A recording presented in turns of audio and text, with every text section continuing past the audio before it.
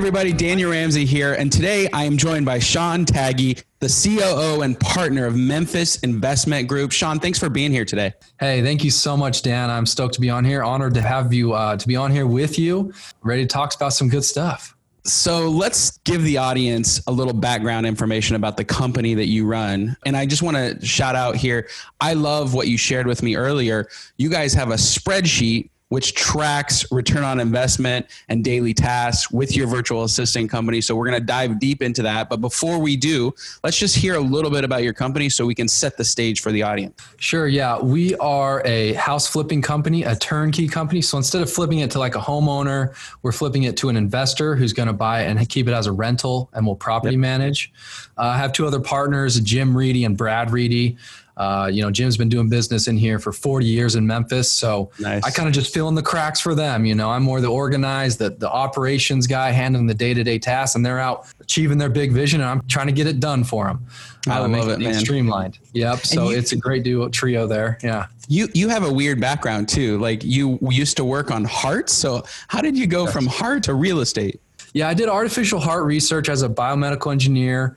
I love helping progress the medical field, and I had saving lives with artificial hearts. But it was more research and in a cubicle and doing data, which I like. But I also like talking to people and entrepreneurship. I've always kind of been raised that way. So real estate really hit it to me, and I just loved it so much. And that's what kind of transitioned me into there, where I use my strengths of my analytics and engineering skills, problem solving skills. But for real estate, where you have bigger problems in real estate, different problems that involve more people issues, that it's just more enjoyable for me.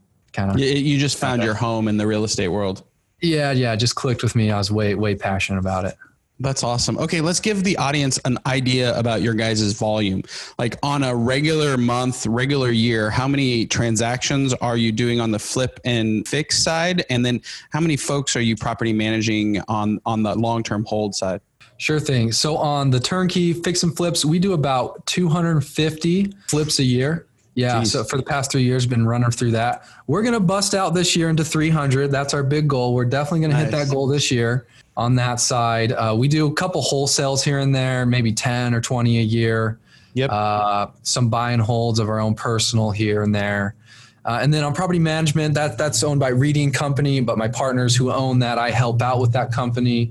We manage over 2,700 doors here in Memphis, Tennessee. Jeez. So we're one of the top 3 operators in flipping, turnkey, and also property management. So it's a huge operation.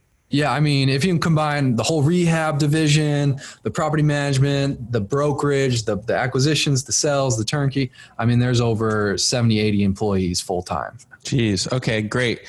And right now, so you became a client back in 2018, and what happened? Like, why did you decide to hire virtual assistants, and why did you think they were good fit for the business? Yeah. So, I mean, just things would fall through the cracks, and they're just medial things like, if I just had someone who would check every week the closing HUDs to make sure something's prorated on it, or if I just had someone to fill in these numbers for me, I'd be able to know if we missed something, like checking the prices, checking the rents. With so many deals going in and out, it's hard to do. Then, someone to just kind of more free up time for me and my acquisitions and sales managers to do more of the higher end stuff. Like, hey, I could call 20 more high-end clients if I didn't have to type in these numbers, or do something like that. Right. So I just felt like it was like, just thinking of like highest and best use of my current people I'm paying almost, 6 figures plus, I would kind of want to help them out with some assistance so that they can focus on what they're really good at, which is being belly to belly talking with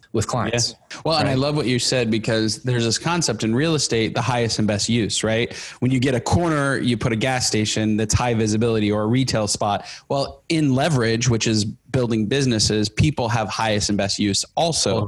And so what I love about what we do is we help companies like yours scale and get leverage. So I love it. How do you know, like we talked about it a little bit, our virtual assistants for you are actually doing calls, answering them live, making calls. That's innovative. I think it's smart. The administrative side is a no-brainer, but this other side on the fix and flip and the real estate acquisition side, people are like, I don't know if I want a virtual assistant doing it. So what's been your experience around that? Yeah. So I looked at the pros and cons. I was thinking of hiring just like a third party call center where they just, you pay them by the minute. Yep. And I've heard good and bad about them. I've heard people have success with them where like, oh, they're great and some not. And I just wanted more control. So I basically like very slowly created my own internal call center. First, it was like my one ISA answering the calls live. I gave them a script, tested that person out. And then, I was like, some people have the stigma like, oh, they won't sound as good on the phone as a US citizen. But I tested it out, and actually it's a very small ratio. Just depends on the ISA that you find.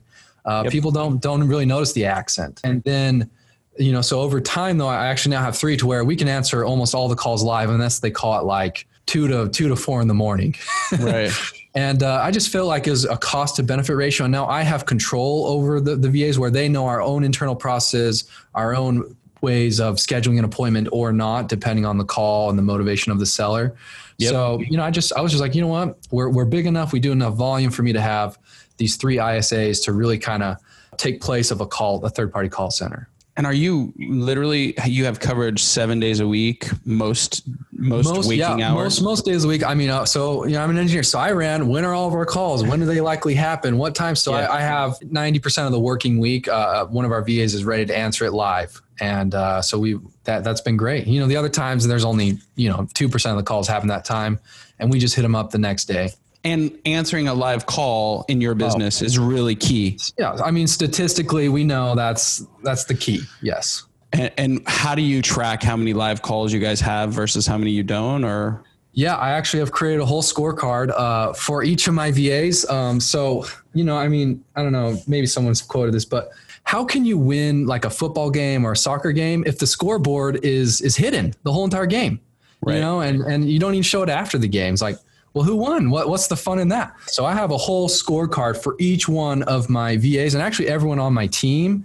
And so, for my ISAs, how many leads, how many calls are they doing? And all these types of things, how many appointments they're setting and all these other things. And then internal, they have projects completed, audits in our reports, warranties, just a lot of internal things they do. Then I also track, how many calls they answer, how many calls we get. So, we're running at around average here, 83% average of answering calls live. Then of the ones we miss, of the 20% or so we miss, we get back to 70%. And I'd say those other random, 2% of calls, there's just weird prank callers that call us anyway. So, but we're answering pretty much every call live, or if not, we're getting back to them real quick, which once we started doing that, it's been a key to our success. Okay. And this is amazing. And I think it's very helpful for our audience to see that. If you're listening on our podcast right now, in the show notes, we'll have a link to it, a blank one, so you can kind of see what the different tasks are and what you ought to be tracking. Sean, how did you know that this was important to the team when you were kind of setting it up? Because you built all this yourself, which is a lot of work, by the way. How did you know this was the important thing to do? As with any employee and person on your team, they're only as good as you as the leader trains them to be and spends the time. And at first, when I was starting off with people, I was like, oh, I have to train them. And it's so tiring. It's a waste of time. They won't remember it. But I've learned over the years that every hour I spend training and spending on with my employees, it saves me 10 to 100 to 1,000 hours, especially if they stay my employee for some of them. I'm up to, 2 or 3 years now. Yeah. And so it's only as good as you direct them, you give them the tools and the training to be. So we have a weekly team meeting. They report the scorecard. We go over the numbers. We talk about if they're struggling. We talk about if they're doing amazing, to where the other VAs kind of, have the little help and a little competitiveness with each other to stay motivated. And it's just been awesome. So we call what you're talking about, we call it compound leverage, right? Just like compound interest. Everybody knows what compound interest is, but compound leverage, when you train somebody right, you give them a system and a process, and then you get that 2 hours a day back for the rest of your career. The one important thing is you spend that 2 hours building your business. But if you do that, then you're going to scale and grow. So Sean, you just knew that. You just knew that from the beginning, or like, how did you? Well, I didn't know that, but I read a great book called Traction. Oh yeah, It's changed my life, changed our whole business. Traction, Gino Wickman. The book to have, especially when you start getting a lot of teammates and do a lot of volume. It's been great. And so I figured that's just guys smarter than me, just read up of guys that consult 50,000 businesses a year, they ought to know a thing or two of what most small businesses run into and start doing. Yeah. Also another tip there is whenever you are training a VA, put it on Zoom, click that record, and just record the whole training you have with them. Yep. Copy paste that into a spreadsheet with a training manual. So I have a whole training manual of just conversations I've had with the VAs. Hey, if this happens, this issue, that. And so then the next one, if one leaves or if I need another one, boom, they click that binder, they watch all the videos and they get, 90% of what I've already said in the past. How did you train the ISAs to do it? So we have this concept at my Outdesk. We call it do it just like I would. And so that the leaders and the managers can show somebody exactly the step by 1, 2, 3, 4, like this is how I want you to do it. How did you train your ISAs who are on conversations all the time to be able to, answer those weird questions? Like I need to I saw on your list, I need to refinance, but I can't, and I need help and I want out, or, like how do you train them with all the various different challenges that come with a fix and flip company? Yeah. It's super overwhelming trying to take it all in 1 week. So what I do, we have an hour meeting once a week with my VAs. They come with their questions and we just write it down. So now we have all the questions ready. And then we just, I spend, a half hour of that meeting. We just do case studies. Okay, this guy called you. He asked this question. Okay, we haven't heard that. Here's how I would say it. And I really do invest an hour a week to all the VAs all together so they all understand, they know what each other's doing. And I think that's been the key, is a weekly team meeting and just investing that little bit of time and recording it to where then eventually they start, an hour a week over, 3 years now. Now it's like we're working on very proactive stuff that we never would have thought of. At the beginning, it is crazy. And so just take it one bite at a time. What was your, did you have any failures that you learned along the way that you'd like to share so that people can do this right? The answer is yes, of course. A lot of failures. Yeah. God, it's hard to remember 3 years back at the beginning. It's what I've done is that it probably took me 3 months to figure out doing a scorecard and knowing what kind of KPIs, and it's kind of customized to each business, which mine's kind of unique. Yep. So definitely that scorecard. I think if you do that weekly meeting, have a scorecard in that meeting where you go over it and then just kind of talk with them and discuss and solve issues. I think that's been the key to solving it. If only I would have known, hey, this will happen. So you just spend the time, but a lot of it's just learn as you go. Yeah. So what you're saying is there's no shortcut here to building, a call center or an admin team or an operations team. You just have to get into the work, get into the rhythm, and handle scenarios as they come. Yeah. Then just get good at delegating, hey, I don't, I film the video, but I'm like, hey, I want you to take notes of the whole video and create it into a nice little training written out manual. So I don't have to do it because I've already said it all. And I let my VAs actually create it. And then it's a double-edged sword because then they learn because they're taking notes on the whole video and watching it again. Yep. So and then you just review the document afterwards and be like, yeah, this is perfect. Mm-hmm. Yep. What have you seen as the return on investment? So you're 3 years in, you have 6 virtual assistants, you're doing this at a high level. What have you seen as the return on investment in your mind? Yeah. Actually, in a book I read, you need at least a 300% ROI on an employee for them to actually handle your overhead and everything. But I've seen a 500+% ROI from the dollars I pay them to the new deals and income and the time it's saved my other $20 to $30 per hour people time savings. So I think definitely worth it. Obviously I have 6 of them, so I wouldn't have them if I didn't think, they're at least making me a decent return on investment and saving time of other people. Hard to quantify and all of that, but just priceless in terms of less headaches, less issues.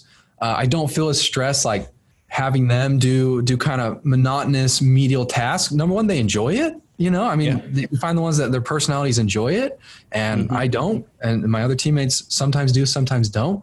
And so it's also nice, just like, I kind of feel less guilty because they enjoy it, they love it, and they feel like they're adding value, and they are, and they feel important. They're a great asset to our team. What are some of the cultural differences? One of the questions that we get all the time is, how the heck do you work with people in the Philippines? And we've worked with over 6,000 people in our history, and you're doing it very successfully. So what are some of the learning curves on the cultural difference? There's a big learning curve. Here's what I think the key is. And it's when I get new teammates, like I just got a marketing guy and some of my VAs help with marketing. I'm like, hey, you need to You just got to click that Google chat and do a Google Hangout and be face to face at least once a week for a couple months to like get used to each other and the personality. So I think the biggest thing with your VAs or ISAs, whoever you're using, is have a weekly face-to-face on the camera chat. A lot of people try to explain it in email and all that. I click that. So they're available 24/7 on that. Because, you know, when my people here internally, I walk straight in the office. Let's solve this. Let's hash this out. So I do the same thing. Hey, we get on the call just like we are, and I pull up a Google spreadsheet, and I share my screen or a Google Word doc, and we just write out all the things that we can do better and improve on, or that I want them to do. So I think that's the key is really set up your camera and your mic, and make sure your ISAs have that, which all of them do if they're in My Outdesk, and call them weekly. That's probably been the biggest. And then so the Philippines people, they're so nice. They're very timid to talk to you and like with authority, you know. I don't know. At least I felt they're a little more timid. So what I try to do is like, hey, tell me what's wrong. Tell me what I can do better, what our team can do better. If you're doing something and you think you can do it faster, another way that I didn't tell you, tell it to me. Let's talk about it. And if it's better, I mean, let's do it. Yeah. So that's been a big one. It's just really, you need to almost like encourage that 2 or 3 times more. Where my people here, you know, at home base, I mean, I hear it all day. They'll tell me their complaints and what we're doing wrong, how I can get better. I'm like, okay, thanks. Maybe a little less. Over, you know, the Philippine people, you kind of need to encourage that a little more. That's probably the best advice that I've heard from a client, is just encourage participation, and you have to forcefully ask them to give you advice. Oh, and do it for 3 months, you know, until they finally are like, oh, okay. And do it good. You know, like receive it well. Like, thank you for telling me that. Number one, I'm glad you told me that, even though it's, you know, it might be somewhat of an error on their end, or like, I'm like, you know what, I'm glad you told me that, because at least now we can solve it, you know? Yeah. Because I was like, at first we didn't have this live call answer until I was like, oh, wow, we're only answering like, you know, half the calls live. I'm like, what's going on? And really what it is we just had to adjust the hours of their time. I was like, I wouldn't know that if they wouldn't have just like pointed that out to me. So or if like you weren't tracking with a spreadsheet, right? Yep. And the thing is that live calls answer, I say it one time in our meeting. I was like, I wonder how many we answer live. Hey, why don't you figure that out, Jess? Then the next week she has it in a spreadsheet. And then all of a sudden, every week she's doing it. I'm like, oh, wow. Oh, okay. Wow. We're doing good. So then I'm like, oh, all right. I don't have to worry about that anymore. So it's really awesome. So you're getting a 5X return. You understand how to work with them culturally. You built systems and process and training. You do a weekly conversation with them every week. And on top of that, your business has grown substantially. Your interior people that work in the office and they're with you in Memphis, they're happier. They're doing higher level work. Totally. And so what advice would you get? I mean, all of that is amazing, by the way. That's exactly what we want our clients to do when they're brand new. We might send this video out for, hey, you're brand new. Check out Sean. He's doing it right. But what advice would you give somebody who's just now thinking about signing up and just starting? Yeah. Well, and what's hard is like, you know, we kind of already had a pretty big team. It's hard when you're doing a couple deals a month. And this is like, oh man, this is like 25% of my income will be going to paying this ISA. You know, it's hard when you're starting out small, but I mean, you got to commit. You gotta let go of the vine. You got to let go of, that's what it says in the traction book. You got to let go and delegate down those tasks, so that way it frees up, not only if it frees up, it just frees up that ability to explore and be creative as you have more people. Especially, I mean, I think the highest number one I would suggest is hiring an assistant, whether that's home base or an ISA. An ISA I think would be almost better, because it forces you to really train them well. Because when they're home base, you can be like kind of looking over their shoulder and training them. But if they're an ISA, you gotta really know how to train well. And it forces you to be a good leader and a manager and really clearly state out what you need, because they're not right in front of you all the time. What's interesting is, I assume, and I'm kind of curious, this is a question for you. What do you think this has done to the valuation of the company? All of these systems and processes, if you had to sit down with a potential buyer for your company and you're like, here's our system, what do you think that's done for the valuation of the business? It's worth at least $1 billion. No, I'm just kidding. I love it. I mean, we haven't even considered any of that, but I mean, definitely a ton of value, especially the systems. It's replicatable now with all the processes we have. I don't know. I mean, definitely increase the value. Yeah.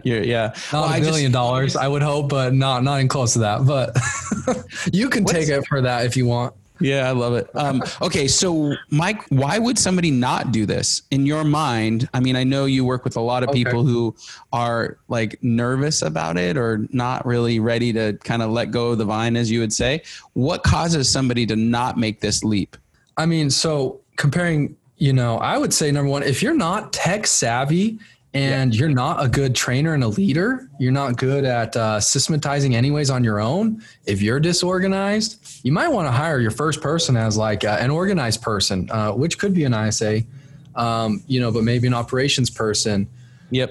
So that someone, I guess someone who's just not, if you're not open to kind of the thought of this, maybe don't, maybe have someone, home base nearby do it for you and really figure that out first.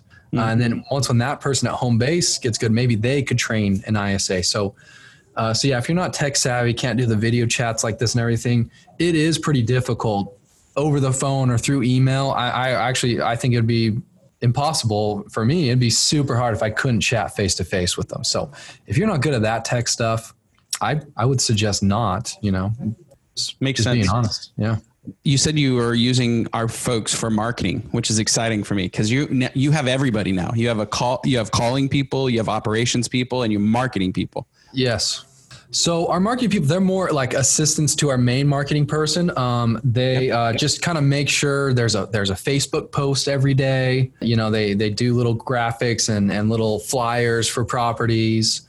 Yep. Just kind of marketing basics per the direction of our marketing director. Okay. They actually can edit videos, put an intro and an outro on it. The podcast or videos, YouTube videos that we do, they kind of just, edit it. They can take out little basic things here and there. Then just the daily little things. They help compose the emails. Then we check them, put the properties here and there in this format. Quite a bit. So they're helping you guys basically go to market with the properties that you own, as well as helping you get new leads coming in every single day. Yes, they're basically gathering all the info. Like if I'm an investor and I'm going to buy a house thousands of miles away from some guys in Memphis, right? As a turnkey, I'm going to want to know what repairs were done, what are some pictures of the house, when will it be completed, what's your normal processes. So RVA gathers all that info from our rehab guys. Hey, we need the pictures on this property. It's been 2 weeks. We need picture updates. We need what's going to be done. They make it all pretty into a nice format. So just compiling marketing documents and checklists. Yet again, checklists all day. you got to be good at that. They live, my whole team, myself personally, we just live off checklists. Hey, new property. Okay. I need these 20 things to be marketed right. If I don't get this one, I know who to contact. Here's how you contact him. And that's what our RSAs do, all that internal work instead of me or my salesman gathering all that info. They're doing it for us at, a fraction of the dollar per hour cost of our time. Yeah, so, yeah, I love it. Well, Sean, we're going to wrap up. One, I want to thank you for agreeing to share your scorecard. I think that's freaking awesome.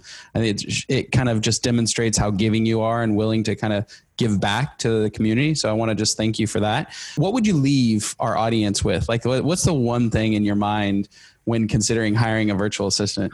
Man, I got the hard questions. Yeah. I think I've pretty much said it all. I've been an open book here, and yeah, I guess I'll just go off that. Just your mindset above all this, just, kind of going off even a higher level is, you give what you give, you get back 10 times more. I firmly believe that from the universe, from your God perspective, whatever your religion is. But me being, Christ, I believe what you give, it comes back in return. So what I think is, with these, the virtual assistants in the Philippines, we're giving them a nice job. On all my people here, a nice job with a nice, hopefully I'd like to say I'm a nice employee that, so they're not stressed coming to work. Cause I hated that. I hate that where you're stressed to tell your boss if you made a mistake. I'm okay with it as long as it doesn't repeat. We track it and we learn, and so I'm reasonable. Obviously, if not, I've had to let go of people, but I've given them plenty of fair warning. So I think like overall from being a business owner, having people, we're the steward, we're responsible for them. And I take accountability. If they mess up, I'm like, you know what? I should have told you that. That's actually my bad. I take, some or all of that blame.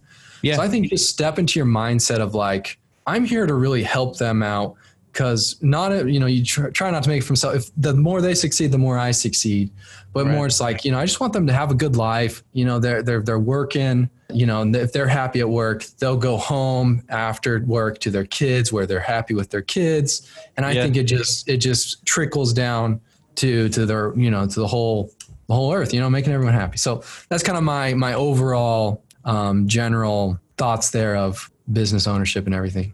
I love it. So basically be a great leader and this will work. That's right. And I would suggest reading, Traction. So anything by Gino Wickman, How to Be a Great Boss, goes on to a lot of that. I do all of that. I actually have a quarterly conversation with each of the ISAs quarterly and like privately. Hey, let's talk about it. I think you're doing great here. Hey, you can improve here.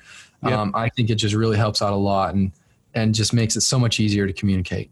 So anyways, those my Sean's thoughts. Take for what it is. I love it, man. Sean, thank you so much. CEO of Memphis Investment Properties. Thanks for joining us today and appreciate you sharing so much valuable information. Hey, sure thing, Dan. Honored to be on here. Anyone can reach out to me anytime. Thank you so much. Thank you.